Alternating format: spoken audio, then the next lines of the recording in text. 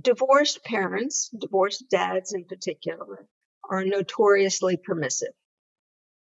It is the way that some divorced parents deal with their guilt over the trauma of divorce.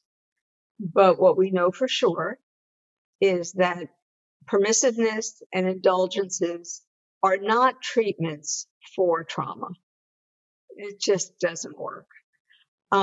So here's where it gets tricky, because we have to be compassionate with our partners about their feelings and their guilt feelings in particular.